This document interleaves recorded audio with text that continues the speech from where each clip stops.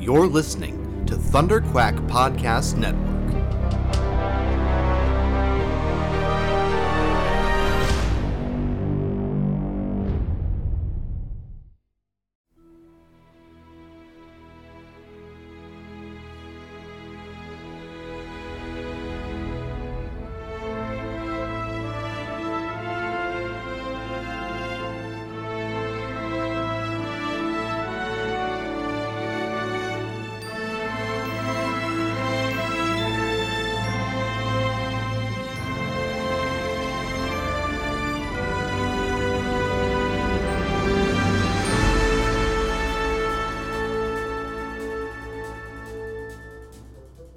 Hello and welcome back to the Thunderquack Podcast. Enough said for our Spider-Man No Way Home review. I am one of your hosts, Michael Cohen, alongside the astonishing Amanda Conkin and the spectacular Curtis Finley. How's it going? We're finally gonna talk about Spider-Man.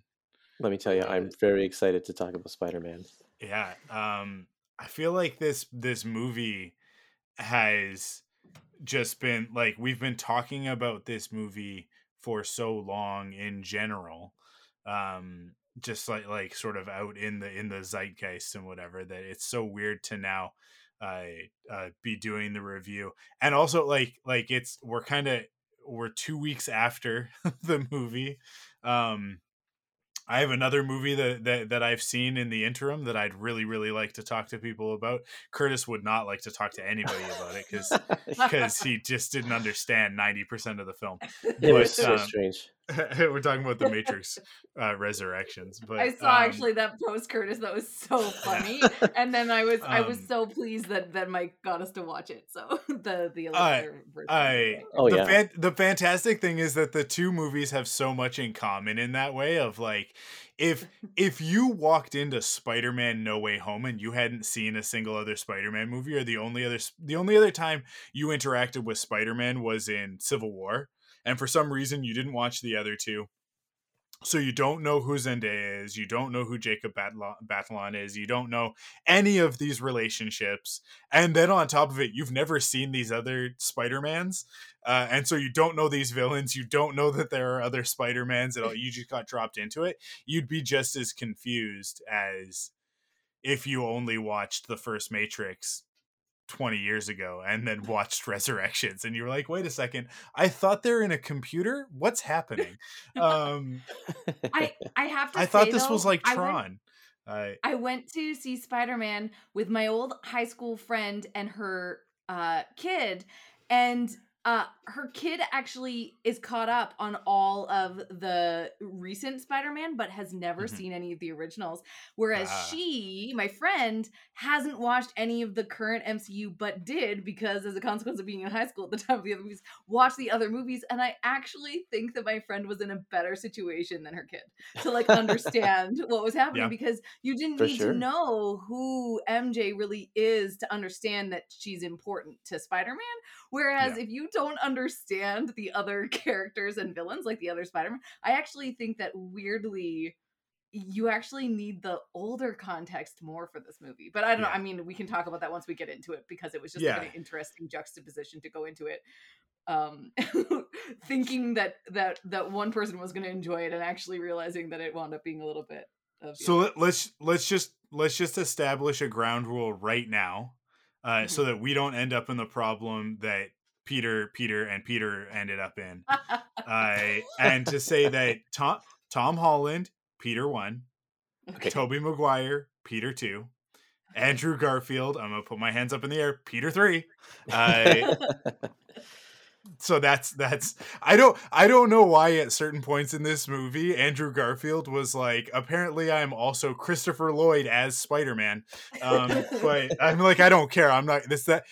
Let me be super clear on something. That's a compliment, not a criticism.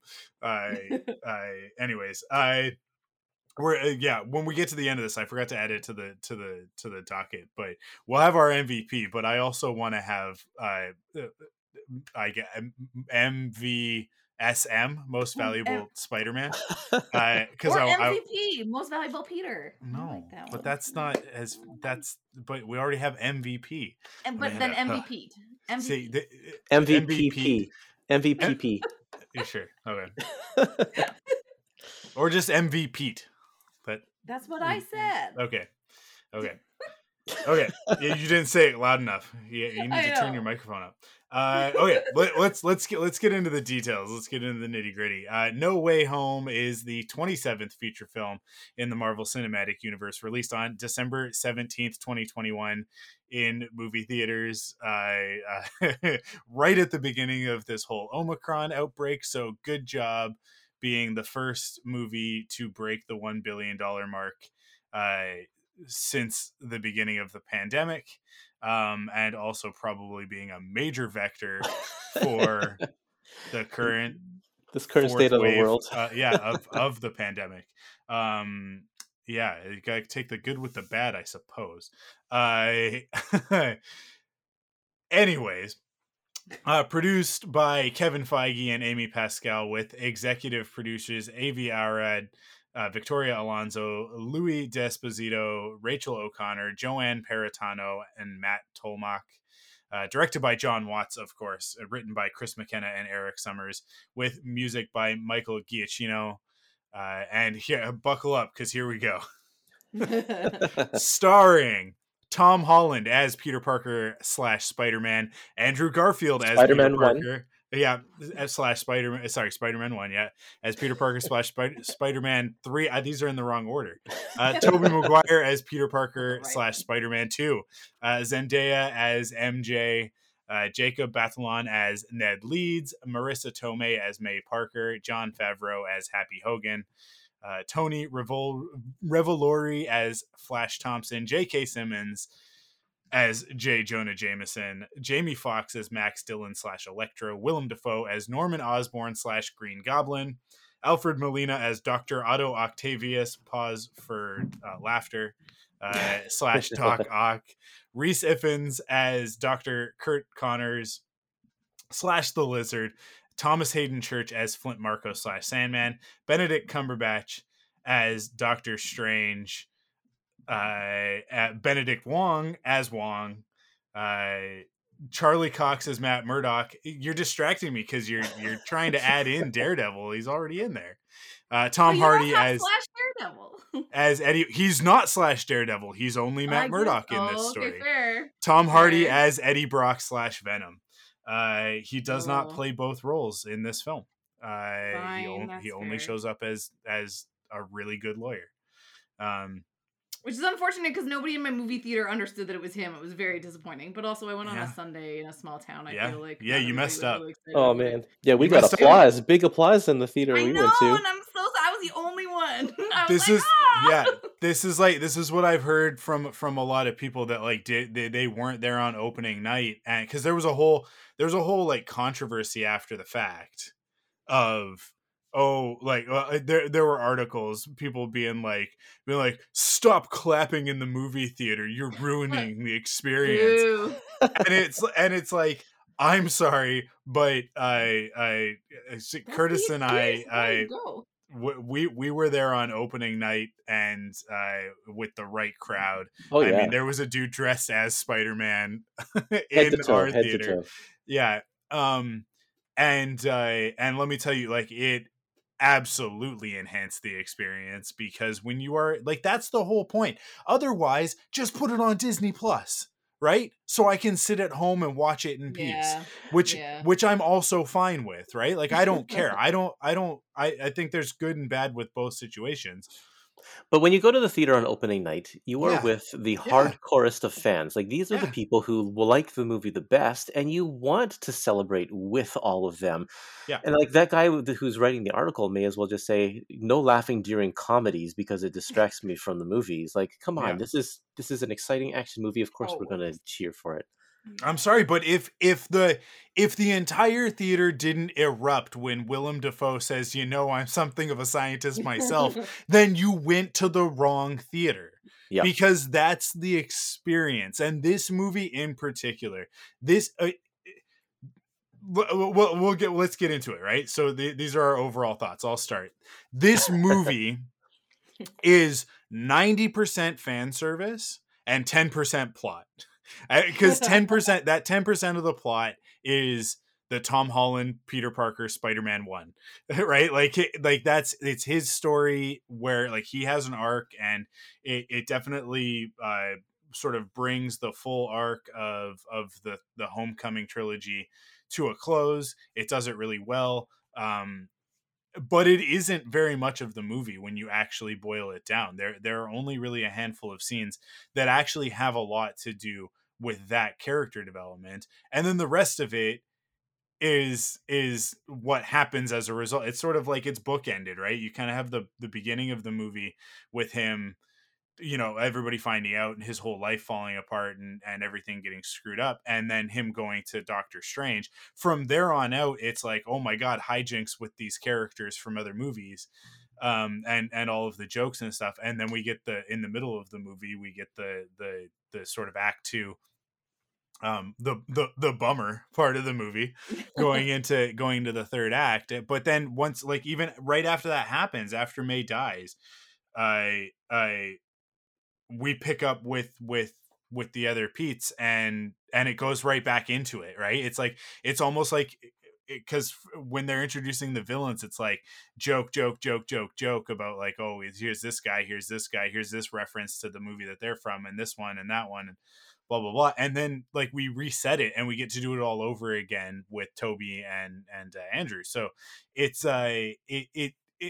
most of the movie does that, and then it's like in the last 5 minutes of the movie they're like, oh, by the way, yeah, Peter went through some stuff, it's all good, he's a better Spider-Man now as a result. You'll find out in the next movie, it's fine. And they give us hopefully the opening of the next movie at the very end of this movie. But so much of it is fan service, which usually is a bad thing. It's got 15 villains or something. I don't even know. Like how many of these? It took me so long to read through that list. We've got, I mean, like, I'm going to go ahead and start at J.K. Simmons as J. Jonah Jameson as one of the antagonists, right? You've got Max Dillon, Electro. You've got the Green Goblin. You've got Dr. Octopus. You've got the Lizard. And then Sandman's kind of a bad guy. But then also, Dr. Ock is kind of a bad guy too, you could say. But also not. Yeah, he fights Doctor Strange in this movie. Like, and I think that so many people are going to forget that Spider-Man fought Doctor Strange, and as Stan Lee was fond of saying, in a battle between this character and that character, who wins? Well, whose comic book is it? Whoever's if it's their book and they need to win in order for the story, like for whatever to happen in the story, then that's who's going to win, right? It's not a matter of who's stronger or whatever. It's what's right for the story. So Spider-Man beats Doctor Strange with geometry. So there's that fight. There's so much going on in this movie. By all accounts, if you laid all of this out for somebody 10 years ago and said they're going to introduce Spider-Man via an Avengers movie that is technically a Captain America story. Oh yeah. He's really only in about 10 minutes of the movie total. His screen time is even less than that. But he's there. He's part of it. That's how they're going to introduce Spider-Man. And then he's going to have his own movie where he fights the Vulture. And we cast Michael Keaton, Batman, as the Vulture. That was good. I love that. Like, and then if you just like walk through, and then the second movie in this trilogy is he goes on a road trip to Europe with Nick Fury. Yeah. And then in the third one, we're going to bring back every villain from every other Spider-Man movie. Oh, you mean like his villains from the last two? No, not his Spider-Man movies, the other Spider-Man movies.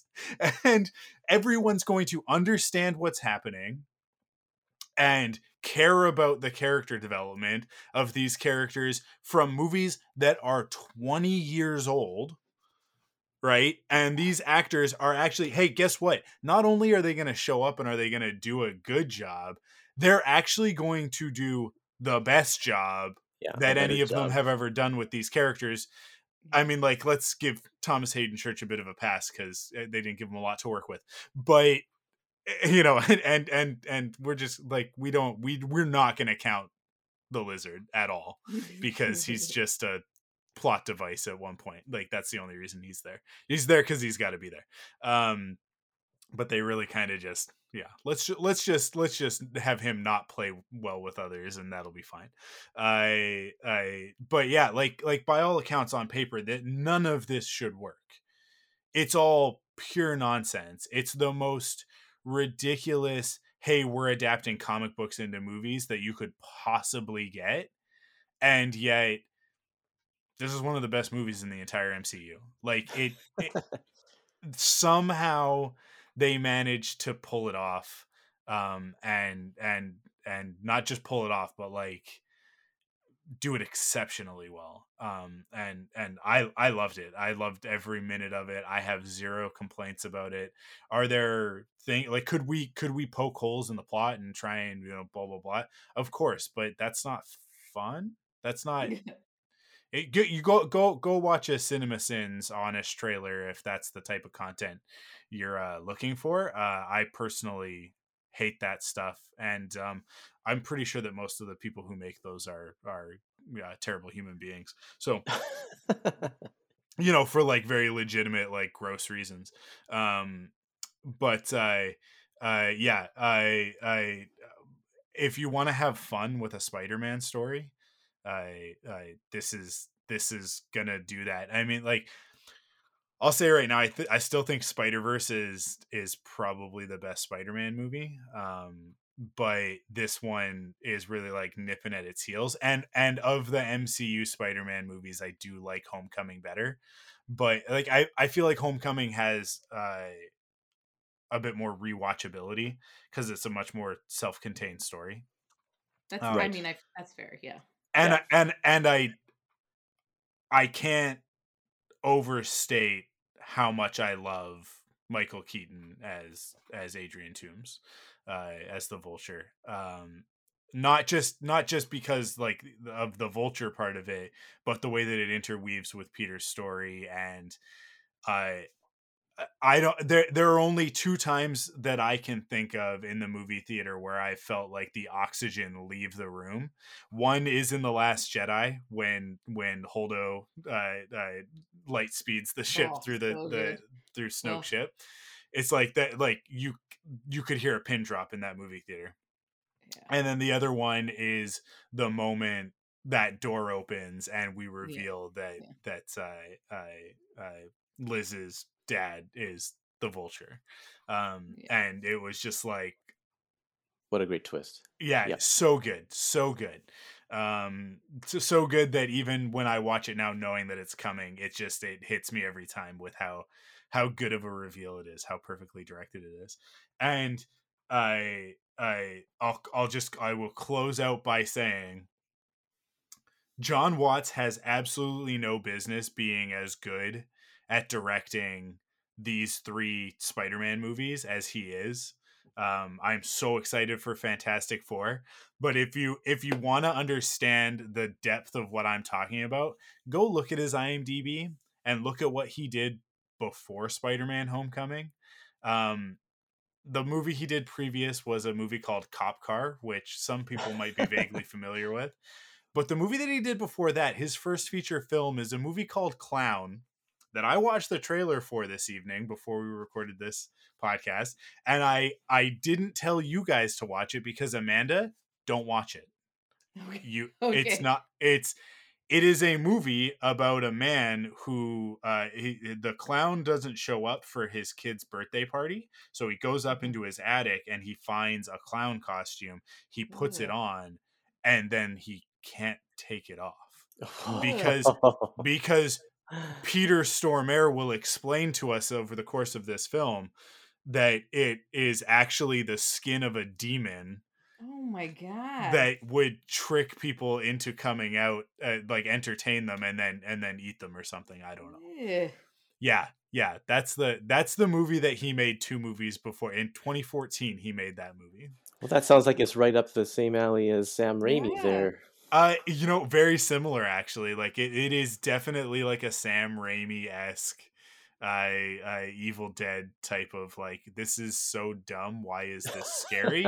Yeah. But also it's kind of legit scary. Like, this is kind of giving me some real creepy vibes.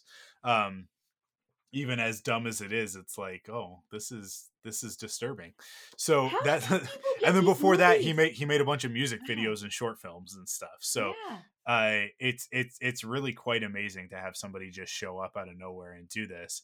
Obviously, very There's talented, something but magic at Marvel, yeah. I will say, in their ability to find directorial talent from nothing. Mhm. Like, they just know exactly what to look for.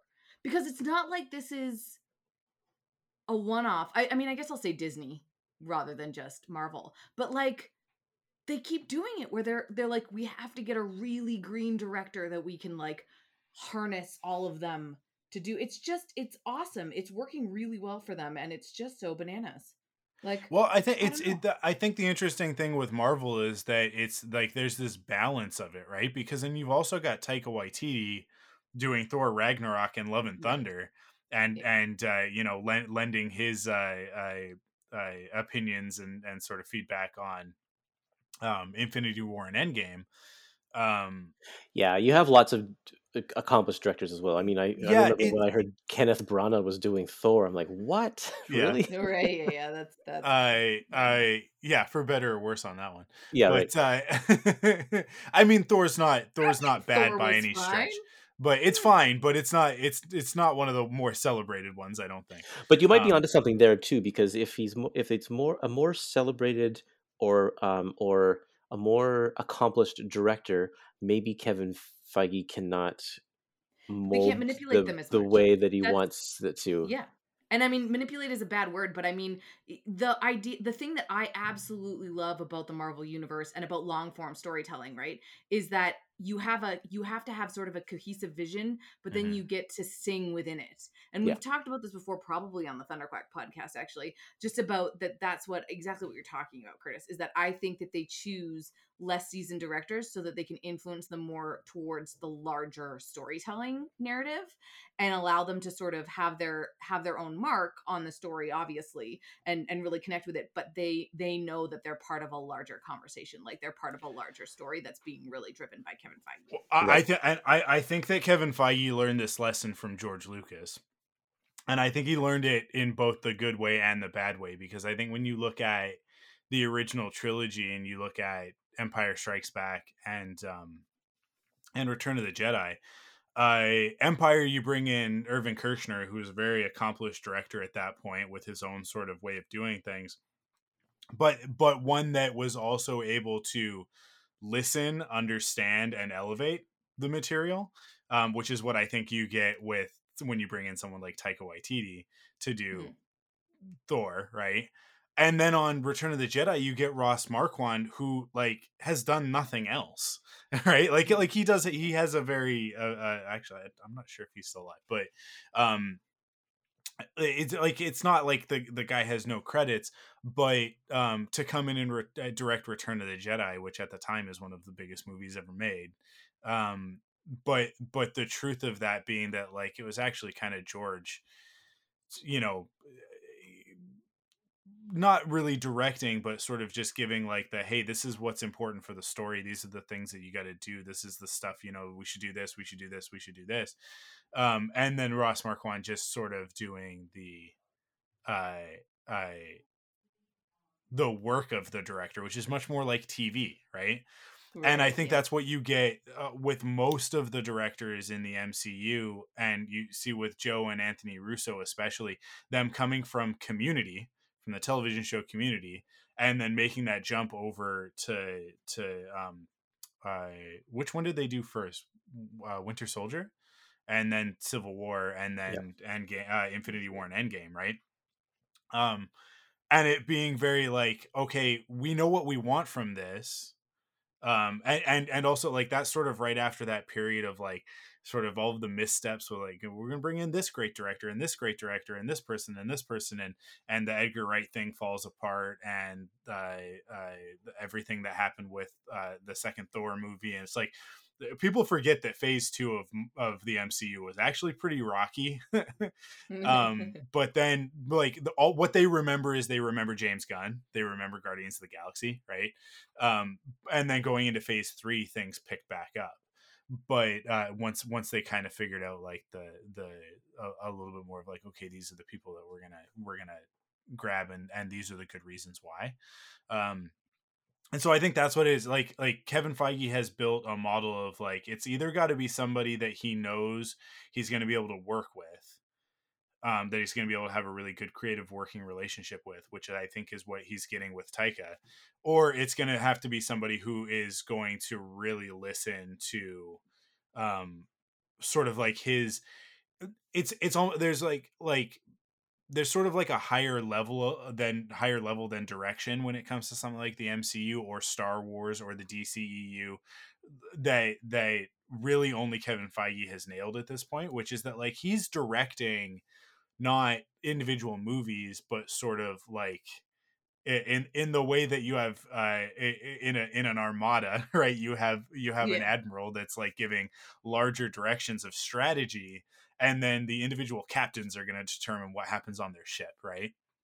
But those captains have to be able to follow orders and work well within the structure, and I think that's like what Kevin Feige has really like nailed. And John Watts is, I think, a director that is able to do the really important work of developing story with characters, while Kevin Feige is worried about developing story across the MCU.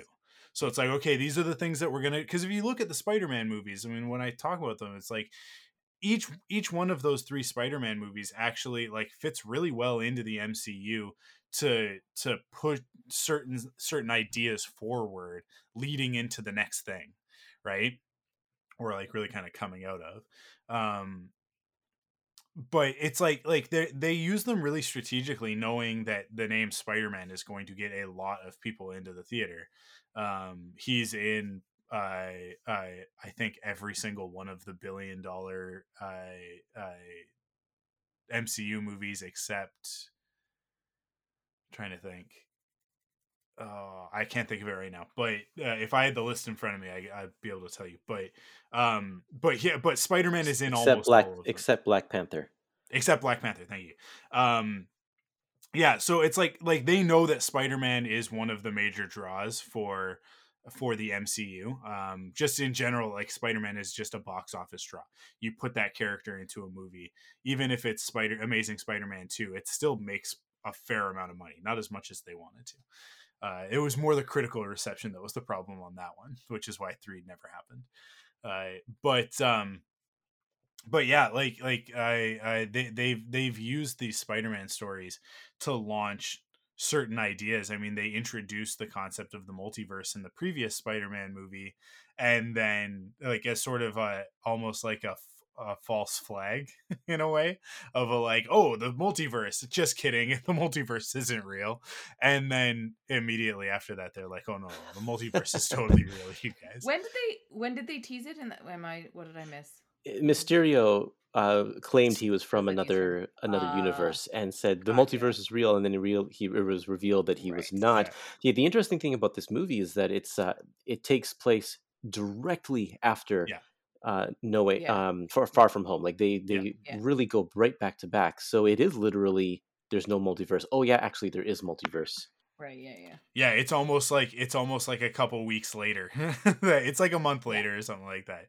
Well, I mean, the very first scene is them watching the billboard that we see at the end of the last movie. So no, but until Peter discovers that the multiverse is real, right? Because they go back to school. Right. He goes back to school and everything. Yeah, there's a couple like months 2 months in there. because it's after Halloween, right? So 2 or 3 months. The timeline on this movie is actually like the story of this movie takes place over a very long period of time, from the opening scene to the end scene. It's It a goes all the way from six month period, I it think, goes all the way from summer vacation to to Christmas. Christmas. Um, And it's uh, interesting also because the movies that came out in between these two movies are yeah, Black Widow, which takes place many years in the past. Well, not many years, but a few years in the past. And then also Eternals and Shang-Chi, which at the moment don't really have any current ties to storyline. So they yeah. could be placed wherever. The interesting thing about that is that, like, what was said previously was that Far From Home was the furthest into the future that we've had a story, but then Eternals happens and a celestial pops up in the atmosphere, and terrifies the entire world. You'd think they would have talked about that Right. in Far From Home. So I think that at some point they'll probably clarify that, like, well, no, obviously Eternals happens after Spider-Man. Yeah.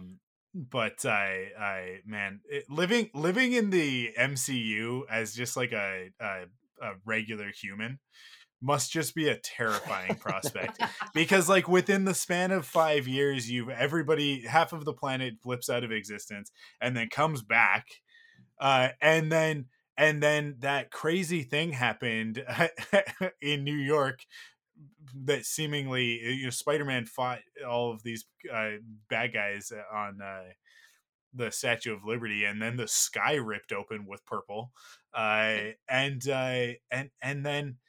then a celestial showed up a little while later.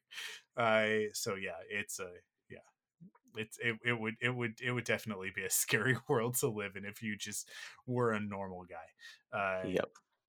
But anyways, that's all of my overall thoughts on Spider-Man No Way Home. Amanda, you want to go next? Sure. I mean, I don't know how much different I can say from you in terms of like the positivity. Everything that's sort of come already is it was just like a great time. I think I also think you're accurate in saying that it's not like the best MCU movie ever. Like there's definitely other stuff that might be, or even the best Spider-Man movie ever, but there's so much in it that you just have to love, and that it's not necessarily rewatchable. Like the things that are exciting about this, because I did ask you, I think after I watched it, I was like, why did they not just tell us that it was a movie with 3 Spider-Man? And it's kind of like, well, that's part of the joy of it, is being like, do we actually know, has it actually been confirmed? And then watching it and being like, yes, 3 Spider-Man. And I have to say that was, after like reflecting on it, I'm like, okay, cool, yes, that is accurate. It was fun and enjoyable to see that. I feel like I am in a minority, but Andrew Garfield has always been like one of my favorite sort of actors in general, but also like I love him as Spider-Man, and I really enjoyed the Amazing Spider-Man movies. I think way more than other people did. And so him being back was an absolute joy for me. And so to be able to see a lot of that payoff and the buzz that's coming with potential future stuff for him is really exciting. And I think just tying in, just showing how fun the universe can be, because I think we're going to get into a lot of bad stuff, if you will, or really sort of negative stuff with the multiverse in the next few incarnations of, or iterations of the MCU and whatever we have next. And I think that this was a great way to intro it, because it's like, yes, the multiverse is quite terrifying and threatening, and it has a lot of bad things that can happen, but it's also a great way to deal with that, whereas you're like, we just get these villains that we already know, and we know how bad they are, and then they're not actually bad, and how do we, anyways. So I just think that was kind of, it was a nice sort of smooth transition into really unknown territory, because they could go anywhere.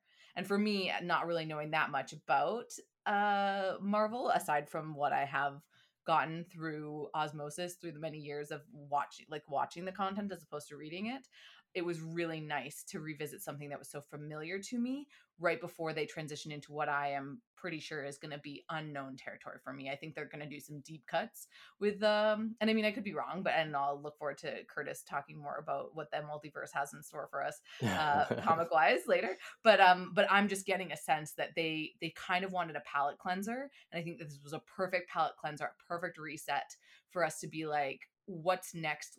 Where are we going to go now, and how do we reset this universe a little bit? And that's sort of, I know that we reset it a little bit with Endgame, but this was still, Spider-Man was still an unknown threat, right? Like he was still a sort of in the middle of his story, and being able to sort of reset, I think that they've done that with a lot of characters right now. And for me, it worked really well, because it's, instead of me getting this sort of fatigue and burnout and like, oh my gosh, all these superheroes, I'm like, no, throw them all at me, but throw them at me in ways that I can digest and understand and relate to and enjoy and relish in and laugh at, and then I'm ready to go for whatever you bring next. So I really like your comment that uh, this was like, for you, you got the same feeling in this movie because of your nostalgia for the old movies that I get for all of the Marvel movies because of my nostalgia for the comics. That's an right, yeah, interesting perspective, because I didn't think that about that. It's like, yeah, you are yeah, getting excited because these are movies you watched when you were a kid. yeah, for sure, Wow. yeah. So it's exciting, it's fun. Those are my thoughts. What about you, Curtis? Okay, so I absolutely love this. I just couldn't. I was sitting beside my wife, and the whole time I was like, my mind is exploding right now at every little thing that was going on. She thanked me afterwards for forcing my whole family to watch all of the previous Spider-Man movies leading up to it, because I wanted my kids especially to be informed and to understand the significance of these characters that are coming back. And I had no idea how they would be played out in the movie at the time, but I wanted to make sure that they were well equipped. And so afterwards, like, she was like, "Yeah, if I hadn't seen those movies, even though I've seen those movies before, if I hadn't just rewatched them, all of these things would have just gone over my head." Um, what I and also I had stayed away from spoilers, so I honestly didn't know that Tobey Maguire and Andrew Garfield were going to be in this movie. So that was a huge surprise for me, and quite honestly, I thought that all of the villains that were going to show up were going to be kind of just cameo appearances, that they would be there for 20 minutes or half an hour of the movie to do the fan service thing, and then they would go away and we get on to the rest of the movie or whatever. But to have them and to have the other two Spider-Man so actually intricately involved in the plot, purposely there, every single one of them, except maybe the Lizard, like you said, purposely there for a reason, and to have them all do really, really excellent performances in character and everything, I was just amazed that they pulled it off. Absolutely amazed. It was quite something. And then the last thing I want to say here is that I'm also it's always been this big question about why this Spider-Man in this MCU is so different than the comic book Spider-Man or the Spider-Mans from the past movies. Um, we have this Peter Parker who we never get an origin story for, and he's like buddies with Tony Stark, and his costume is full of tech. Like, this isn't Spider-Man. Where is the Spider-Man that we know? And now by the end of this movie, we find out that it's because this whole trilogy was his origin story to get him to the point of being the Spider-Man that we know from the previous movies and also from the comic books. It's like, this is it. And in the other movies, Spider-Man joins up with wrestling or gets into television or whatever, and has some fun with his spider powers before Uncle Ben dies and he learns responsibility. In this universe, he joins the Avengers, and instead of doing the wrestling thing. And if you look at the way he interacts with the Avengers, it's always like he's joking around. He's not taking it as seriously. He jumps into the spaceship and goes to space without really thinking about the consequences, and he just kind of has fun with it. And then Aunt May dies. Aunt May is the Uncle Ben in this situation, and then we have like a complete origin story. And I'm like, holy cow! They just pulled that out of nowhere, and it makes sense, and it's just a it reframes his entire MCU history up until this point. I just thought that was great too. Yeah, one of my favorite moments in this one is right at the end when they're in the coffee shop, the donut shop or whatever, and he's talking to MJ, and he's about to tell her, he's got his whole speech prepared, and then he asks her about her cut over her eye, and she goes, oh yeah, no, it doesn't even hurt anymore. And he has, like, Tom Holland has this beautiful moment, this beautiful performance, where in a split second he conveys that he absolutely has to break his promise to her, because, like, he can't put her in danger anymore, right? Like, he's got to, like, he can't stop being Spider-Man, right? Like, that's it's a great power, great responsibility, and the second that May says that, she's done. Yeah. You're not allowed to say that and then to a Spider-Man and then keep going. Survive. Yeah. Well, I think I love it, because when she says it doesn't hurt anymore, is the anymore is like it had lasting implications. And it took a while for the pain that he caused for her to get over it. Not going to put Tom Holland is just an incredible actor. I cannot believe that he pulls off what he does in this movie. So that absolutely stands out for me.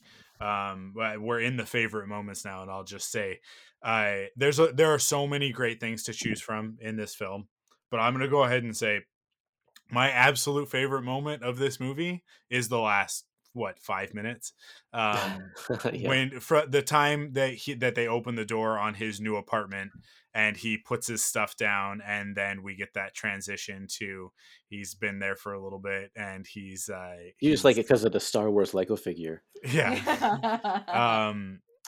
Well, the joke online has been that Spider-Man No Way Home managed to use Palpatine in a more effective way than The Rise of Skywalker. But I love it. Just like the because it's all just environmental and visual storytelling, right? Like, he's in this little apartment now. The smile on his face of that sort of refers back to the beginning of the movie when they're sitting on the roof and they're talking about they're going to go to MIT, they're going to all live together in Boston, fresh start. And then he never says it. No one says anything about him getting a fresh start. It's all just like, you just have to have been paying attention to the movie. But he does actually have this moment of, it's like a melancholy smile of like, I'm going to be okay. Which is so Peter Parker of like, dude, you just lost everything. You lost everything. But you're still Spider-Man. So, like the responsibility is the important part that underpins everything. But then on top of that, like the next layer on that is that Peter Parker loves that he is Spider-Man. And that is something that, like, I think, Amanda, when you talk about the Andrew Garfield Peter Parker, that is so apparent in that version of the character. And then the Tobey Maguire version of the character is actually the antithesis of it. And it's one of the reasons why I don't like that Spider-Man, is because he spends 90% of those movies like tearing his clothes and screaming at the sky, why do I have this power? And you're just like, and that's Spider-Man too. Like, I'm not saying that that's not Spider-Man. It's just not the type of Spider-Man story that I want. Tom Holland manages to balance those two versions of the character, I think, really well. Where, like, you get the weight of the responsibility, which I'll say is a pun, because the first time that we saw it was when he gets crushed by the building, and he says, "Get up, Spider-Man." He's saying to himself, "Get up, Spider-Man, get up," and which is one of the best parts of that movie.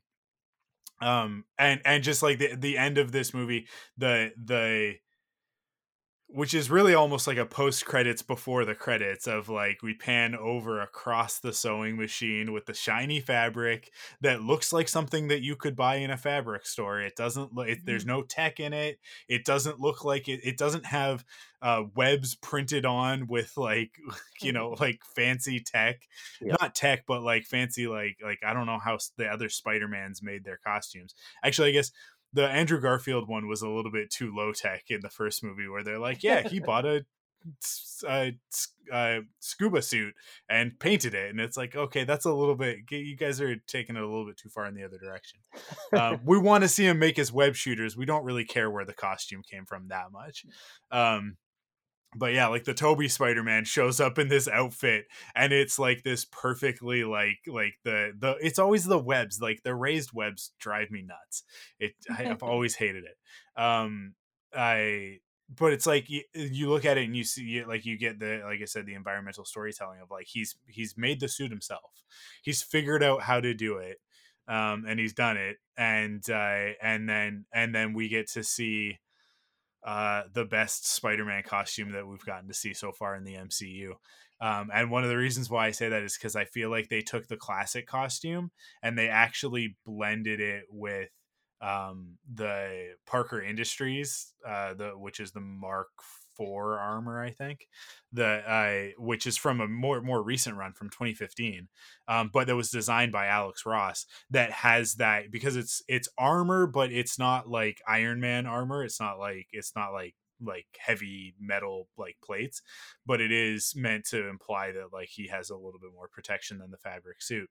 Yeah. So it's all shiny, right? And I mean, like, that one has like an illuminated spider, and the eyes are illuminated and stuff to make him seem more.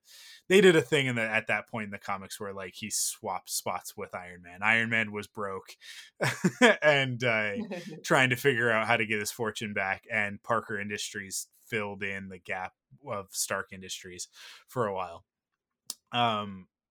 But I love that suit. That's my favorite comic suit, because I just love the way that the webs work on it. And it's like they took a lot of what's really cool about that suit and they put it into this one, but it's very classic. The spider is the classic spider with kind of its own vibe. They just nailed it. They nailed it. The one thing that I hope when we get to see it actually in a movie is I hope that he kept the lenses. That's kind of the one thing where it's like, we still gotta have, I want there to be a moment where he's like, well, yeah, I just took them out of my old suit, but like it's like if they get broken or something like that, and he gets upset because it's like, I can't replace these. But yeah, that's my favorite part of the movie, because I have been dying for classic Spider-Man in the snow, which I can't express why. I don't know why it's important to me, but that visual of Spider-Man in snow at Christmas is like, it's just something that I've wanted in a movie forever. I said this to Curtis after the movie. I was like, I hope I didn't get what I've always wanted, and that's it. I'm gonna get that 5 minutes and then I'll never get that again. Because what I really want is Spider-Man and Kraven and the footprints in the snow and tracking, and Spider-Man to use that against Kraven in order to defeat him. That's what I want to see in a Spider-Man movie. But I'm being way too specific, and my expectations are way too high. If that never happens, I'm just going to be upset. But this came pretty close, and it's just the whole aspect that everything, the fact that it's all the origin, it sets it all up. And then he's finally at this point where like the Tom Holland Spider-Man is, after going through these 3 movies and 6 appearances where he is so far from the classic version of Spider-Man, to they do basically the brand new day, let's wipe everybody's minds, he gets to start over, fresh start, which I think that's what people are calling it, is the fresh start suit. And he's the Spider-Man. Now he's the Spider-Man that we know. Like, going into his college years, he's going to be very close to the Spider-Man from the comics. Certainly, like, he is perfectly primed as the Spider-Man from the 1990s cartoon, which I think Curtis can agree is like, that's that's kind of indelibly our Spider-Man for our generation. You're a little Yeah. bit older, but even still, it's like that 1990s Spider-Man is the Spider-Man that I think the majority of us sort of imprinted on, because the character's been around for so long, so many incarnations. But everything is going to be measured against that very specific yardstick, and to have that, and then when we get to the post-credit scenes, to have that set up going into that, it's like all of the pieces are on the board for the best Spider-Man movies ever made, which is a tall order considering how many great Spider-Man movies we have. That's my. I'm gonna leave that as my favorite moment. Curtis, what's your favorite moment from No Way Home? Okay, so I'm going to actually list three. So buckle in here, and I'll save my absolute favorite for last. Okay, so first of all, I absolutely loved the fight between Spider-Man and Doctor Strange, where he uses geometry to stop Doctor Strange. And one of the reasons I really like this is because Spider-Man and Doctor Strange are both created by Steve Ditko. Now, Steve Ditko is one of the architects of the early Marvel universe in the comics. Is basically kind of Stan Lee, Jack Kirby, and Steve Ditko. And there are a few other major players in there, but kind of those three are the ones who are known to have jump-started the whole, Marvel universe as we know it. And Ditko's two characters that are kind of his characters are Spider-Man and Doctor Strange. And so to see them interact together in this movie here and have a battle and have it in a world where it's just this trippy atmosphere or whatever, like that is, I was just watching that and like, this is pure Steve Ditko. This is a tribute to Steve Ditko, who passed away a couple years ago now. Like all over here, this is, and if you are watching closely, you can see Steve Ditko's name spray painted on walls in the background of this movie here and there, because the whole Doctor Strange aspect of it is completely a tribute to him. So I love that. I thought that was great. The second thing I wanted to point is that I really, really loved the first half an hour of this movie when Peter is struggling because his identity is known. Now, the MCU has never really had a thing about secret identities. None of their heroes, except Spider-Man, have secret identities. They're all publicly known, which is always kind of a weird thing. It's always kind of been a joke because with the comic fans, because in the comics they have secret identities. Why not in these movies? Like right from the get-go, at the very end of Iron Man, the first Marvel movie, he publicly tells the press, "I am Iron Man," and from there on, it didn't, like, secret identities don't matter. So to show the actual serious implications of what happens when a secret identity is revealed, I thought they did a tremendous job with that. Like I was anxious for Peter while watching these, because it's like, holy cow, this is all going downhill really, really fast. I loved it. I thought it was a great portrayal and set up why he needed to do what he needed to do, or what he thought he needed to do, really, really well in a believable way. And of course, he made a bad decision going to Doctor Strange and trying to do that spell, but he's a 15-year-old kid, so of course he's gonna he's gonna make those mistakes because that's kind of the way he thinks. My number one favorite moment in this movie is the moment when MJ, Michelle Jones hyphen Watson. I like how they finally revealed that this is MJ Watson.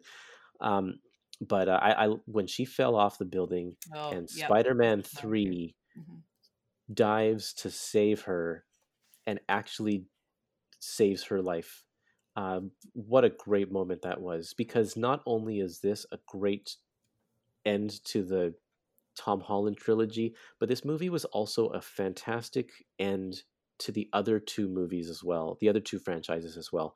And to have him redeem himself, because he never gets the chance to do that, because the movie franchise never had a third part to his story. So he never got to deal with that grief and to deal with to have some sort of restitution, and so he got to have that in this movie. And I thought that was such a good scene, really well acted by all the players, and I don't know, I got emotional watching it. I knew you were gonna steal mine, Curtis. Oh, sorry. No, it did. It is. That's mine by far. Again, I liked Andrew Garfield the most. For me, to be able to it's such a beautiful moment for him, like his reaction to it, and I think that they did an absolutely fantastic job with everything about that, and it was just, and it's because of like when they have their masks on, when they don't have their masks on, and all that stuff. I just think it was absolutely, definitely my favorite as well, for all the reasons that you said. But because Mike said earlier something about web shooting, I did think it was kind of funny that the moment where they're all where they're like, they come out of you or what, I don't even know what they said to it, but like for what Spider-Man 3 and 1 to sort of be like, we make our webs, man. Like, which I love it when Andrew Garfield's like, he's like it's actually it's a huge inconvenience. Like, it's like I'm just saying that like it would be nice, you know, like because I run out of webs all the time. And he's like, and then Toby has the great moment where he's like, you know what, like you're saying it, like you say a web block, you're saying it now, and now I'm thinking about it, and it's like, yeah, I did have that once. Just the thing that sells it in those moments is the way that they, like, the fact that the conversation is so natural between the three of them about these things that are so extraordinary, that like being Spider-Man to us is amazing, to them is just a part of their life, right? And the way that they can like finally relate to each other in a way that they've never been able to relate to anybody else is, they just nailed that stuff so much that and the Andrew Garfield being the odd man out when he's like I love you guys, and they're like, thank you. It's so good. It's so good. He's like, he just needs that connection, you know? There was so many actually good points where I have to say one of the most cringy scenes for me is the one in Ned's house with his Lola. It's sort of like everything about that is like a little bit, but in hindsight, I'm kind of like, Andrew Garfield like hanging from the ceiling with a hand and being like, I'm not gonna do it, man. And then he does it anyways, and it just like after it processing a little bit. Like, it's the dynamic of like, no, I'm not gonna do that for you, the teenager who's telling me what to do and throwing bread at me.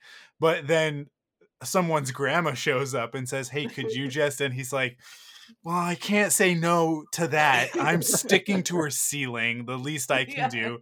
And the way that he goes over and he just kind of like, the way he flicks his hand around to get the cobweb out of the corner, it's so good. And then he's like pulling it off of it, and then they get webs all over the place afterwards. And he puts the little jars and like the little seasonings and stuff back on the little because he knocked them off. Yeah, that's great. Because he takes it so seriously, like you really. Whereas like I feel like Toby's character just kind of like looks around. It's like he just looks behind himself and then doesn't do anything. But like exactly. There is this magic in the way that like all three of them are Spider-Man in different ways. But they are so different. But yeah, I mean, okay, that's all our favorite moments, right? Yes. I think so. We could go on and on. We could go on. I know. We could just talk about all of There's so many good things in this movie. But let's talk about the MVP of this movie. Let's put a few nominations up. I think it's really, really easy right off the bat because we haven't talked about the bad guys very much in this. Mm-hmm. I think that Norman Osborn / Green Goblin is pretty high up on the list. I also think that Doc Ock does a pretty dang good job. But I'm actually gonna say that the MVP on this one is Marissa Tomei as May Parker. I don't think that this movie works on the emotional level that it needs to in order to justify all of the silliness that we just spent so long talking about, the stuff that is so fun that we love. In order for all of that to be okay, the permission slip to have that much fun, has to come in the form of Marissa Tomei's performance as May across all three of these movies, but I think she gets more to do in this one than she does in any of the other ones. And she's got some pretty hokey, old-fashioned dialogue and sentiments to deliver, and yet she kind of nails it. And I'm gonna point out one moment that I don't know if you guys noticed this, in the scene where they've just restored Otto Octavius back to himself. They've Peter's put the new chip on, and he's back to his old self, and he's been talking to Norman, and it's right before Peter's spider sense starts to go off. And actually, maybe it's as his spider sense is going off, and he's like walked back into the main room, and May is coming down the stairs, and it's so easy to miss.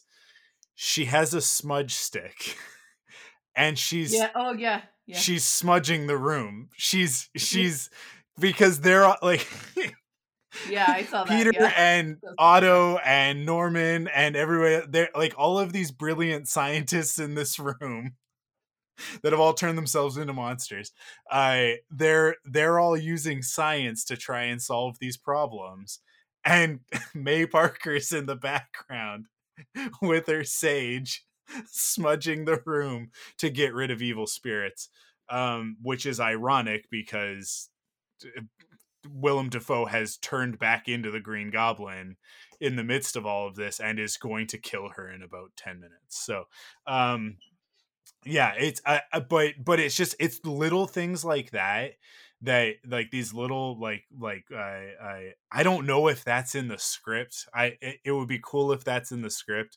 I don't know if that's a choice that Marissa Tomei made this is the way that she's playing the character, but needed to have the prop there, so I would assume that it was but those decisions can also happen in like on table reads and like in between and that sort of thing. Like they can make stuff like that happen, but there's just like there's just this like I said, it's super hokey, it's super corny, the stuff that she has to say to Peter in this movie, but it actually all works, and you believe that she believes it, so that when she says with great power there must also come great responsibility, it's like that's not, she's not saying that because it's the line that needs to be said, which like when we go back to the Amazing Spider-Man movies, when Martin Sheen says, when he dances around the great power comes great responsibility line, and it's like he never actually says it, and it's super annoying that he doesn't just say it. It's like it feels super forced. It feels like, oh, we got to say this. And then in the Sam Raimi one, it's like well, these are just the comic books come to life, so of course he's going to say it, right? Well, I think part of it is that when Uncle Ben says it, we've only really known, we the viewer have known Uncle Ben for all of like 20 minutes. And so, when he says it, whatever, it's like these are hokey lines. We've now spent 3 whole movies. I mean, I know she's not a main character in these 3 movies, but we have known her for, and like with her relationship with Happy and everything like that, we've built her up to be a more personal character to us, the viewer. So when she does deliver these lines, then we are ready to accept them. Also, I'm very happy that they said, with great power must also come great responsibility, because that is the actual line from the comics. It's not with great power comes great responsibility. You have to have the must also come, because those two things don't actually come hand in hand. Great power doesn't come with great responsibility, as we've seen from all of the villains in this movie. It's a choice that you have to make, and so to have her say that line in that way, I think is very important, and I'm glad that it was said. Nice. Yeah, I mean, I'm happy to get on board the MVP train for Marissa Tomei for sure. I think that there's something too about this, and I haven't talked much about being the only girl in the podcast talking about the awesome girls in the movie, as I want to do on Enough Said. But there's something really awesome that's highlighted in this film for me, that all of the Spider-Men, as much as they were sort of I get that like Gwen dying sort of did trigger something in Spider-Man 3. The Andrew Garfield version Spider-Man is what I meant. But it's so confusing. There's so many. But that the Uncle Ben death was kind of such a important seminal thing in like Spider-Man, like having this male figure that like tells him that he needs to be responsible for stuff. But that like throughout the relationship between May and Peter has always been so wholesome and great, in a new, fresh way. But that's also, we don't ever miss Uncle Ben. At least I don't. As somebody who's kind of like, yes, there's this woman that's raising this kid and she's doing a great job of it. He's a great kid and she's watching out for him, I guess, more or less. Yeah, she's doing the best she can, right? And that he always respects her and he always looks up to her, and that she can be the catalyst for him in that way. It doesn't make me think of a refrigerator girl trope in a way that it could, right? Yeah. And so I think that there's something really powerful about that she can embody all of the other things that the Uncle Ben death does for Spider-Man, and it be so important and critical as a parental figure, right? Not as like a woman that dies for somebody else. Yeah, right. I think get that. I think it's a huge help that he's already Spider-Man. He's already a hero. He's already saved the city and the galaxy, like, fought Thanos and all of that sort of stuff, right? Like, so this Peter, like, we already know that he's a hero, and she knows that he's a hero. There's no like mincing it. It's not, oh, I think maybe Aunt May knows, like we can sort of imply in the other Spider-Man movies, but it's like, no, she it's obviously an important plot point that she knows, but that in her final moments, she doesn't, it's not that her death is what propels him into this world, but more so that her influence on him is what makes him the best Spider-Man that he can be, right? Like it's what sort of puts him on the path to being a better man. But it's not the motivator for his superheroics, which it has been in the past. It's right? Not, but here's the thing, it challenges the best version of him, right? The grief that's all consuming and could so easily push him into a terrible version of himself. Right? That's actually such an interesting juxtaposition for, I mean, I guess the Tobey Maguire version, right? Of where the guy he lets go is the one that kills Ben, right? That's like part of the thing. And then he feels really guilty because he let the thing go and he's like, I need to be better and blah. And that always sort of like graded on, right? Like it's such a straightforward message, right? Where it's like, this is, you did the consequences of your actions. Whereas there was nothing that he did really to cause her death, right? Like she was fully a willy. She was part of that, of what he was doing, of trying to help these people, of all of that. There was nothing that made him culpable in her death explicitly, right? Like she died a hero, right? So she very much, in doing something that she thought was important, right? And his anger and grief, there's nothing about her death that stopped that, right? From him turning into a potential murderer, right? And it's actually and again, Tobey Maguire's Spider-Man, not my favorite, but when he comes in, he understands what this like vulnerable little boy who just lost like somebody really important to him is going through, and that sort of like darkness that's within him. Because as much as people make fun of him for it, I mean, that was the whole thing with Tobey Maguire's Spider-Man, wasn't that he like went real dark and real moody a lot of the time. And so he understands how much that could trigger you into such a negative place. And I think that that's a really cool thing, is that he actually stops. So anyways, I think that the Marissa Tomei death, yes, in that she's a hero in and of herself, and also it's not necessarily a catalyst in the same way that it has been used as a trope in the past. It actually leads him to a negative place, whereas I feel like a lot of people sometimes get into a more positive place with like feeling like they need to become better or whatever it is. So if that makes sense. I think I made sense. I think it made sense in my head. Yep. It's all valid. Okay, so let's talk about our MVP then. Of the three, I don't think that we even need to come to a consensus on this one. I think that here's the thing: between No Way Home and Spider-Verse, there are so many versions of Peter Parker. Yeah. There are so many Spider-Mans and women's and girls and boys and pigs to choose from, that it's like, I think that this is going to mean something different to everybody, and when we eventually get to do Spider-Verse, Across the Spider-Verse, we'll get to come back and we'll get to do MVP again, I think. But for this one, let's keep it at these three.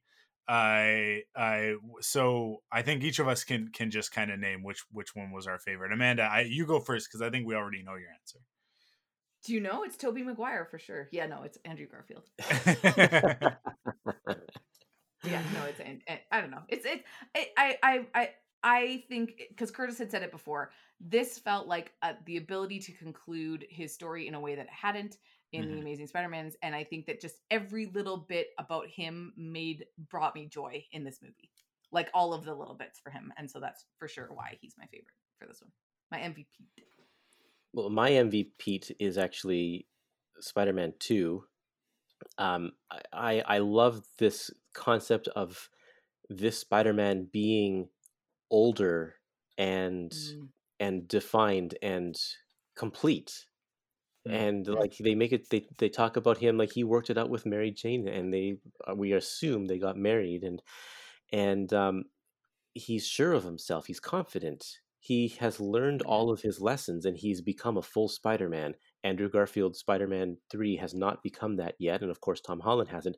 So when we get to that the end fight, when Spider-Man 2 stops Spider-Man 1 from using the glider to kill Goblin, and all he has to do is look at Spider-Man Prime, and he knows exactly what's going on.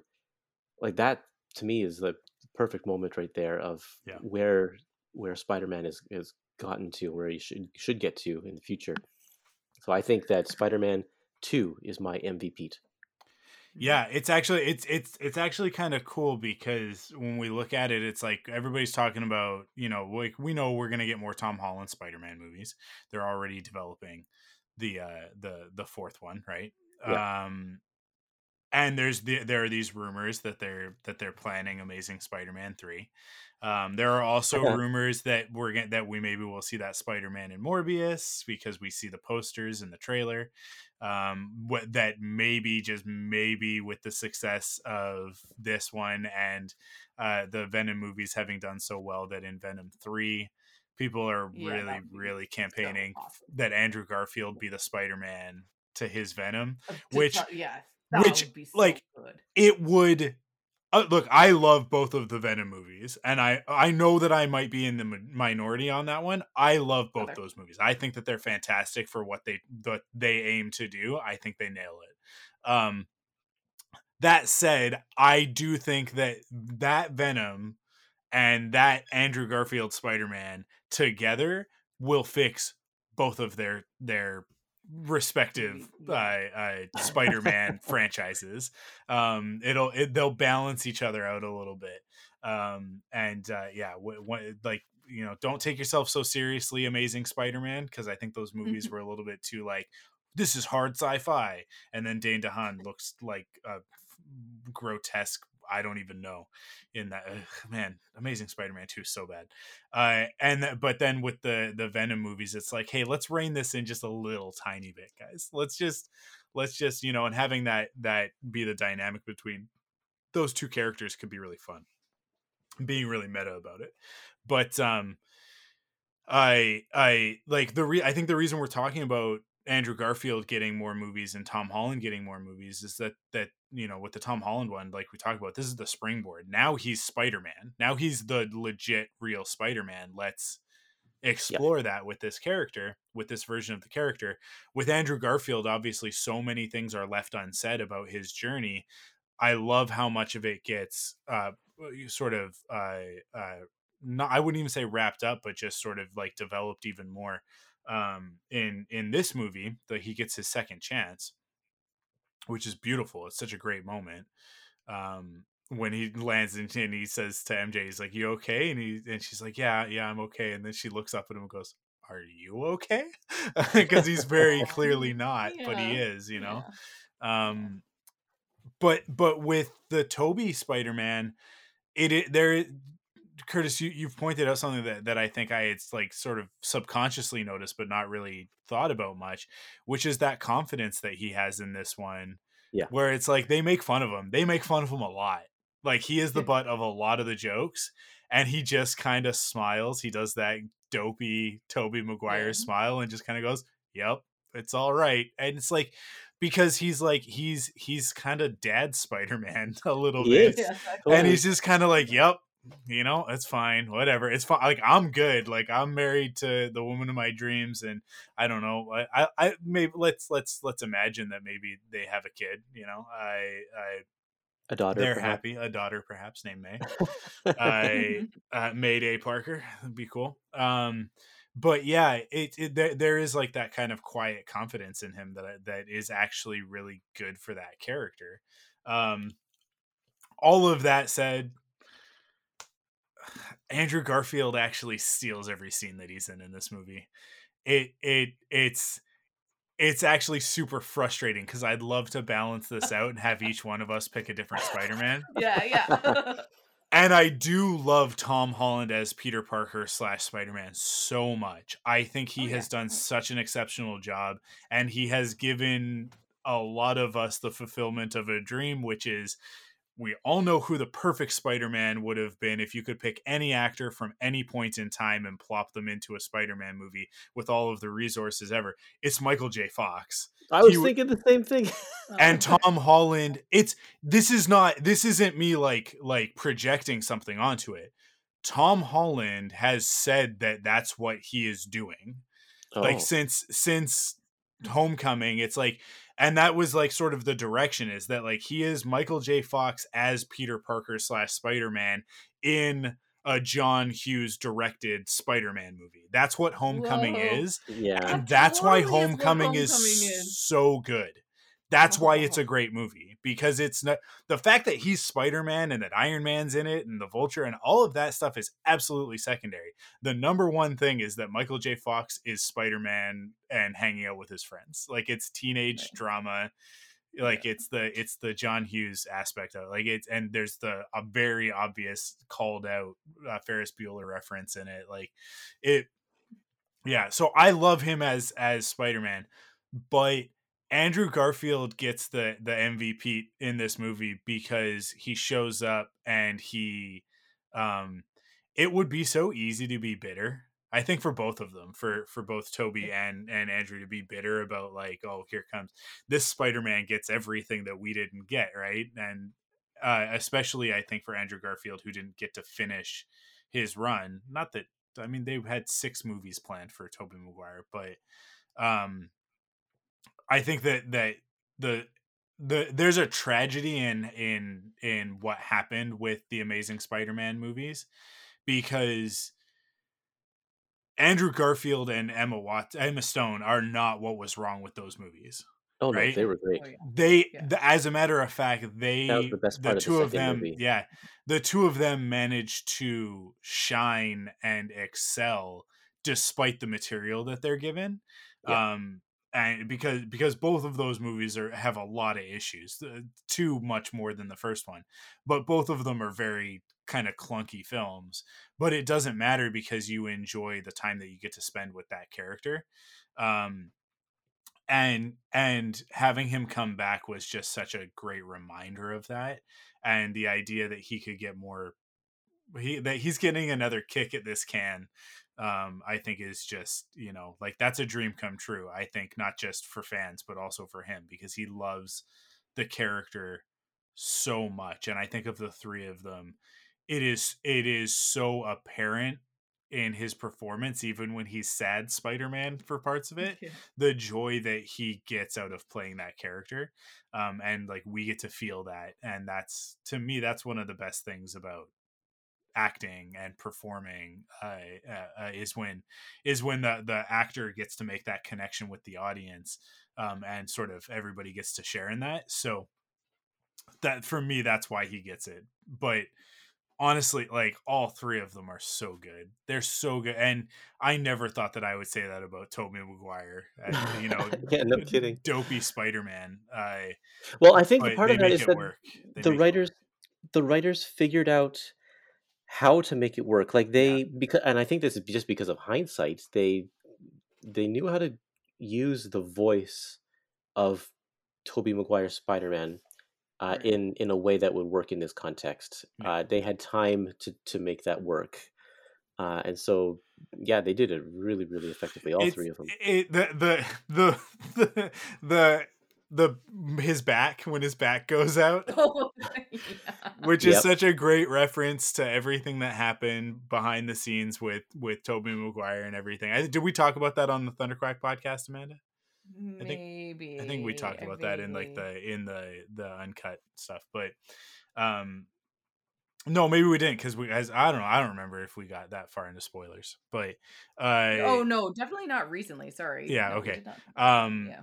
But yeah, like there was the whole like thing of, like he almost didn't come back for Spider-Man 2 because he wanted more money, and he claimed that he injured his back on the first movie. And so I don't know if it's in Spider-Man 2 or Spider-Man 3, but in one of them, I think it's in Spider-Man 2, he like gets, I think Dr. Octopus like smashes him on the back, and he's like, "Oh, my back." And it's like an in joke of like them like giving him a hard time for him complaining about his back and all that stuff. So for them to bring that back as a joke again, but then like for it to be like very much the he's like the old man Spider-Man, and then Yeah.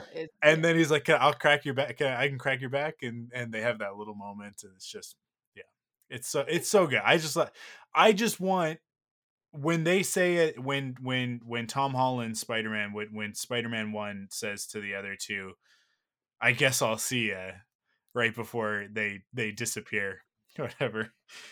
I really hope that that's an intentional like, hey, we're not gonna leave this behind. Like, I really hope that in making this movie that Kevin Feige and Amy Pascal have realized that like there's something actually super magic in putting a bunch of Spider-Mans on screen. You've done it twice now, and both times it's like, it is literally like, "Hey, I do you like tacos? Well, here's a whole bunch of tacos," right? And like, which sometimes you're like, maybe that's too many tacos, but they've managed to do it in a way that you're like, "No, I immediately want more," right?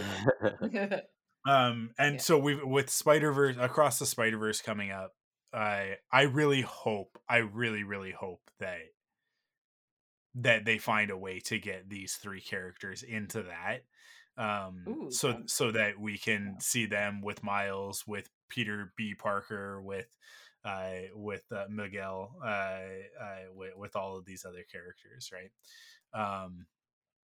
Yeah, it's just it's I can't believe that they pulled this off. Speaking of things that they pulled off, I they really scared a lot of people with the post-credit scene in Venom when Eddie and the symbiote get zapped into this world.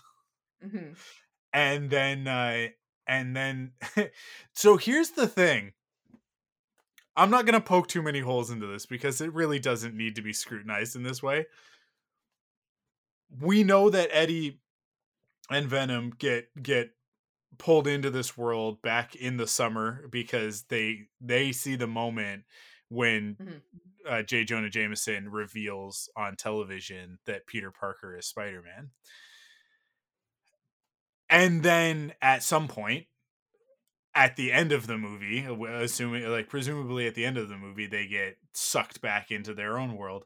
So Eddie and Venom spent 6 months in wherever they were, just hanging out, not getting into any trouble. Yeah, I mean, like, I'm gonna choose to believe that that's opportunity for storytelling and not a plot hole. But the post-credit scene, the first post-credit scene is Eddie and Venom hanging out at the bar in some tropical locale. I love that they got the guy from do you guys watch Ted Lasso? Ted Lasso. Yeah. It's Lasso. They say his Yeah. name in the show, Amanda. You You know can't what? say I know. Lasso. You can't call him Ted Lasso. You can't do it. You have to. Yeah. You got to sort that out.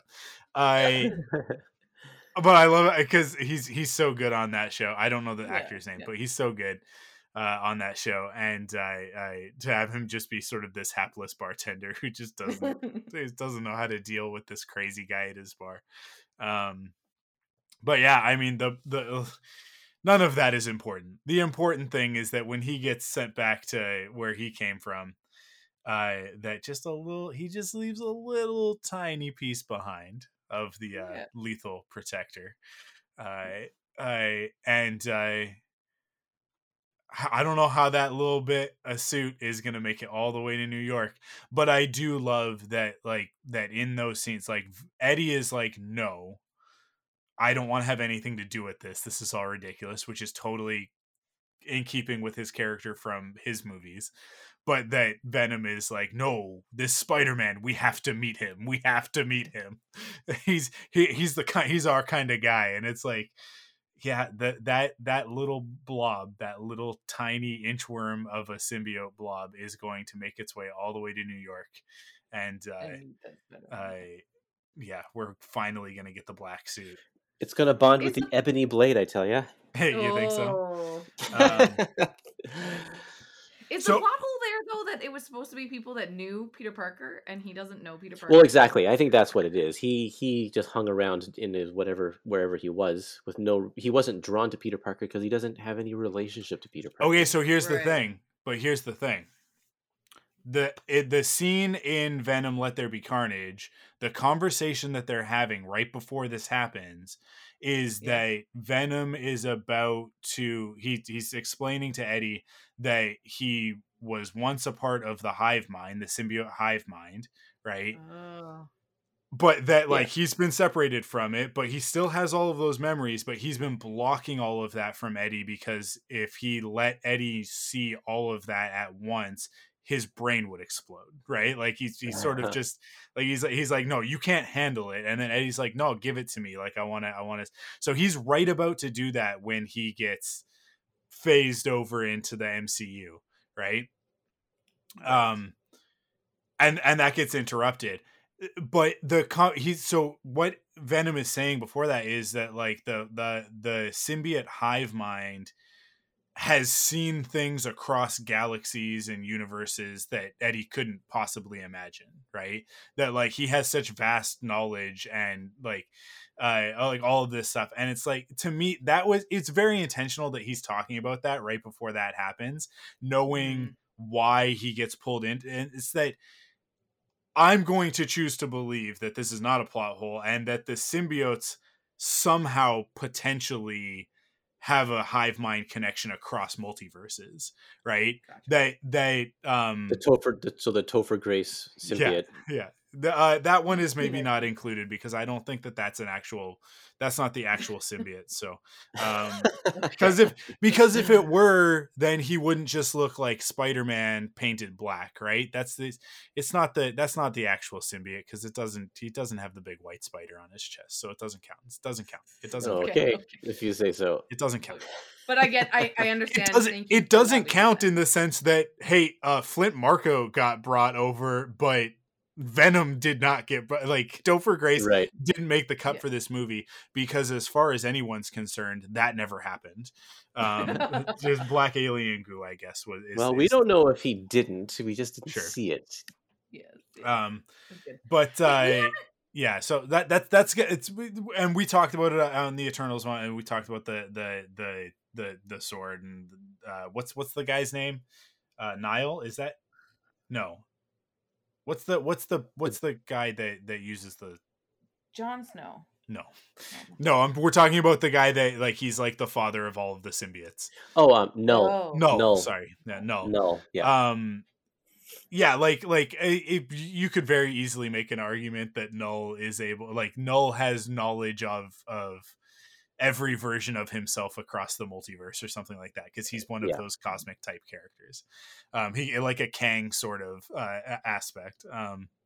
So yeah, I'm going to go ahead and choose to believe that because a symbiote knows that Spider-Man is Peter Parker, that all symbiotes know that Peter Parker is Spider-Man, whether they know it or not. That's fair. Yep. I accept. Okay. Sounds good. The other post-credit scene was the Multiverse of Madness teaser trailer, which is like Holy a cow. topic in and of itself. I don't think we really need to get into the nitty-gritty of that. It's a very cool trailer. That movie looks like it's going to be great. We have to wait a very long time to watch it. Yeah. It's May. Is it not till it's May? Yeah. That's not very, very long. I mean, it's longer. It's not as long as the longest gap, because that whole pandemic gap really sucked the joy out of the MCU for a minute there. But May will be here before you know it. Yeah, it's true. It's true. We do have some very good movies between now and then to look forward to. But and not hopefully to some mention, Disney Plus shows as well. which we have no idea what's We next don't. on that front, but there are several that they can choose from.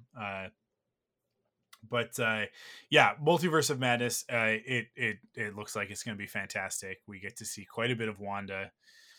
We get to see quite a bit of America Chavez in the trailer, even though she's not necessarily. It's just a teaser, so she's not like called out by name. But it is very clear that that's who the character is.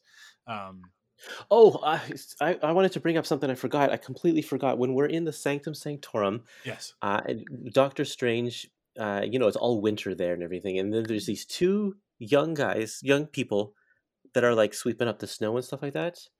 And I know that the trend, it seems, is that we're trying to, like, Marvel's trying to build a younger Marvel universe, trying to bring in the second generation of these heroes and such. So I wonder if those two characters are a little tease about a future Strange Academy movie that could possibly be, in their mindset. you think so? I wonder. I think that they were just some people from the neighborhood that Wong paid $20 I don't know. to shovel snow. Maybe. Their whole demeanor and attitude didn't strike me as masters of the mystic arts. Well, no, because they're not. They're in training. That's the Strange Academy. They didn't seem like they didn't seem like they were the sharpest tools in any kind of shed. But hey, we didn't talk about it at all. But is Ned gonna be a master of the mystic arts? Is that a thing that like there's any precedent for, or is that just no? There's no Ned Leeds does not have magic powers in the comics. Okay. However, there was the joke that he made when he's like, "Am I ever going to betray my best friend?" or something like that. Because I'm never gonna turn evil and betray. I'm never gonna. Yeah, well, in the comic books, Ned Leeds turns into a villain called the Hobgoblin. Yeah. He finds the Green Goblin suit and he makes his own version of. So there that's a little nod. I don't think they're going to do that with this no. Ned Leeds, but if they wanted to have a Strange Academy and then bring over a familiar face into that movie, one of the young people to join that crew, then I think Ned would be a perfect fit for that. There you go. He's enjoyable. I could see a Strange Academy with Wong as the one. I think so. Teaching them for sure. Totally. It would be a great Disney Plus series. I think that would be great. Yeah, I'm down for it. But I don't think that those two individuals shoveling snow very poorly and slowly. Yeah, I mean, like there's an argument to be made that they have been like that they're not in control of their own bodies while they're doing that they're being mind controlled in some way, because they're kind of the way that they're kind of doing it in sync with each other is a little bit they don't talk. It's a little creepy. Maybe they're just homunculus. A homunculi. I don't know.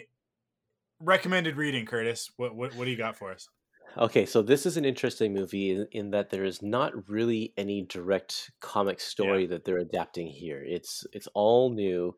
And so to pull out recommend reading is kind of a little bit difficult, but I will say that if you can find a reprint of the Steve Ditko like original Spider-Man stuff, Spider-Man and Doctor Strange first meet in the Amazing Spider-Man Annual #2 in 1962, and that's just a great story.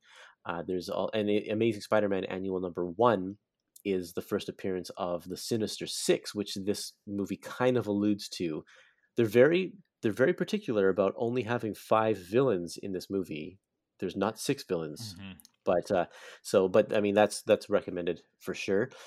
The whole concept of deleting people's memories to wipe the memory away from Spider-Man is kind of taken from a very infamous story called One More Day, where the executives of Marvel wanted to reset the character of Spider-Man to be more of that, more of the 90s cartoon concept that you were talking about earlier, Mike, but also just the classic 1970s bachelor Spider-Man that's the definitive Spider-Man that the comics had moved so far away from. They wanted to restart that. So they created this very random story where he makes a literal deal with the devil to save Aunt May's life in exchange wipe his past relationship with Mary Jane and his secret identity and all that kind of stuff. It's called One More Day. I don't know if I recommend reading it, but that's what we're putting here. And then there's the Spider-Verse story as well. That is just great. All of these different versions of Spider-Man coming together to save the day. It's just a fun read. It's a great story. But yeah, like I said, there's nothing specifically that you need to read that is that's the inspiration for this one movie. I will give one recommendation. It's not recommended reading, it's recommended viewing. And it's maybe something that maybe some of the younger listeners, if you didn't grow up with the 90s Spider-Man cartoon, that you may have missed. The series finale of the 1990s Spider-Man cartoon, so the final 2 episodes in 1998, actually it concludes in I would go back if I were you. Watch the whole series. It's fantastic. It's such a good cartoon, but and it's all on Disney Plus. But I go back and start with Secret Wars, because it kind of Secret Wars chapter 1, 2, and 3 leads into the final 2 episodes, which are called Spider Wars. They're titled Spider Wars, but the last 2 episodes of the animated Spider-Man series from the 90s involves after everything that he goes through in Secret Wars, he comes back and there's some Spider-Verse type shenanigans. It might actually be, I don't know if it did it happen in the comics before they did it in the 90s? No. Cartoon? No. So it's this might actually, I think this is the first. There's precedent in other comics for multiverse. Hey, the 5 versions of the same character teaming up, but Spider-Man does team up with Spider-Mans from across. It wasn't called the Spider-Verse at that point in time, but there's a character named Madam Web who allows them to travel from alternate realities to team up, because they have to stop Spider Carnage, which is a version of Peter Parker who the bonds with the Carnage symbiote and becomes way too powerful, way too dangerous. So all of the Spider-Mans have to team up together in order to stop him, because he's dimension hopping and he's gonna destroy everything if they don't stop him. So it's actually, I guess it's the first Spider-Verse story. And I think that it's actually, I think if you talk to Dan Slott, it's probably an inspiration for what he ended up doing with the Spider-Verse story, which is that with the Dan Slott stuff with Spider-Verse, really honestly, just go all the way back. Go all the way back to when Dan Slott started writing Spider-Man. Get all of the Doc Ock stuff leading into Superior Spider-Man. Read all of Superior Spider-Man and then read Spider-Verse, and you will be very happy that you did, because that is quite possibly one of the best Spider-Man stories that's ever been written. But you are talking about 10 years worth of Spider-Man. I am talking about that's a pretty big load of comics there. But you know what? That Superior Spider-Man stuff, which is what it's 4 years maybe. I don't know. There's a lot of volumes in it, but it's not that long of a period. But you will blaze through it because those books are so good. And we kind of got a little bit of Superior Spider-Man vibes in this when Doc Ock shows up at the end to save the day. Spider-Man's heroism rubs off on him a little bit. And he shows up to save the day, which is a nice little sort of, maybe just a little minor note of Superior Spider-Man. But yeah, Amanda, you probably don't know what we're talking about here, but there's a comic story that was played out over 2-year period or something where Doc Ock takes over the body of Spider-Man. I do know about that, actually. Michael talks about Spider-Man a lot on that. So I feel like Superior Spider-Man is one of my favorite comic book stories of all time. It's like totally, and I thought that was a neat, it's like a neat conceit. So. The thing about it is that when they said they were doing it, I was like, this is the dumbest thing I've ever heard of. This is awful. This is stupid. And I'll just I'm not reading Spider-Man comics, so it doesn't matter. And I'll just let me know when it's gone back to normal, because it will. Because everybody got all up in arms of I can't believe they killed Peter Parker, and it's like, you guys, we've been through this. And yeah, eventually Peter did get his body back and all that stuff. But in the interim, Dan Slott wrote one of the best Spider-Man stories of all time, because in subverting the story with Otto Octavius, and giving him all of the great power and having him learn what great responsibility means, it just reemphasized how important a character Peter is, and what makes Peter Parker the actual Superior Spider-Man. So yeah, it's one of those great titles where it's because Doc Ock proclaims himself the Superior Spider-Man, but the point of the whole story is that obviously Peter is the Superior Spider-Man at the end of the day. Yeah, and I won't say any more about how it gets there. I just say read it. It's so good. It's fantastic. And it's one of those ones that this is never going to get adapted into a movie, because it's how do you do that? I don't know. That would be really tough. That would be really, really tough to get the audience to go along with. Yeah, so Peter Parker's not Peter Parker anymore. Now he's Dr. Octopus. And I don't know. People might go for it these days. I think people are more willing to embrace the ridiculous. I think that the best we could hope for is that Superior shows up in Spider-Verse. Yeah, whether it's in this next one or in a third one. Because I wouldn't even say the best we can hope for. I am sure that if they make 3 of these Spider-Verse movies, which they will, because the second one's going to make $1 billion. Actually, maybe that's not true, because the first one did not make a lot of money. No, it was animated too. Yeah. You're hard pressed to get an animated movie there.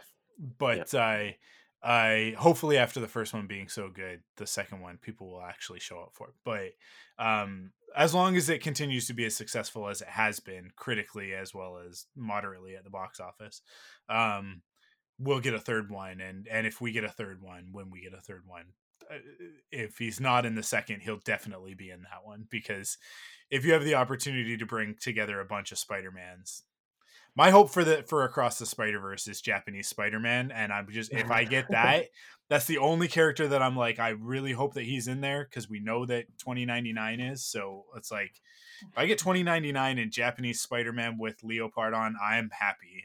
They can do whatever else they want in that movie.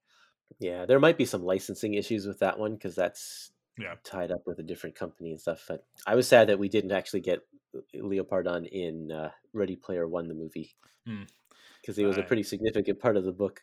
Yeah, there were so many things that were a significant part of the book that weren't able to get right. Very true. Very true. Yeah. Cool. There's so much good Spider-Man stuff out there. Just go enjoy some Spider-Man. Next up, we're going to be talking about Hawkeye in about 2 weeks. So look forward to that. If you have not watched all of Hawkeye, I would say you could do it right now. It's only 6 episodes. It won't take you very long to blaze through it, but like finish it before, the holidays are over, because it is very much a Christmas story. So, and also we can place Hawkeye and No Way Home on the timeline in relation to one another, because they share a location at the very end of the movie. Not the Statue of Liberty, but at the very, very end of the movie. I'm not going to say anything else because I don't want to spoil Hawkeye if people haven't finished it. But there's a specific event in one of those two movies, or one of those two stories, that places them in time in relation to each other. But we'll talk more about that on the next episode. But that's it for this one. That's it for No Way Home. There's so much that we could have talked about that we didn't. We barely talked about Willem Dafoe's amazing performance as the Green Goblin. So but he was amazing. There's not actually, you know what? There isn't that much else to say. He's just one of the best performances in the movie. That's it. But thank you guys for talking about Spider-Man with me. And always. And we'll be back in a couple of weeks for Hawkeye. Next week, Amanda and I will be back with a regular episode of the Thunderquack podcast. Hopefully talking about the Matrix Resurrections. If Amanda goes and sees it. There's lots of cool stuff to talk about by the time that hits. So thank you guys for listening, and we will catch you on the next episode. See ya. Bye.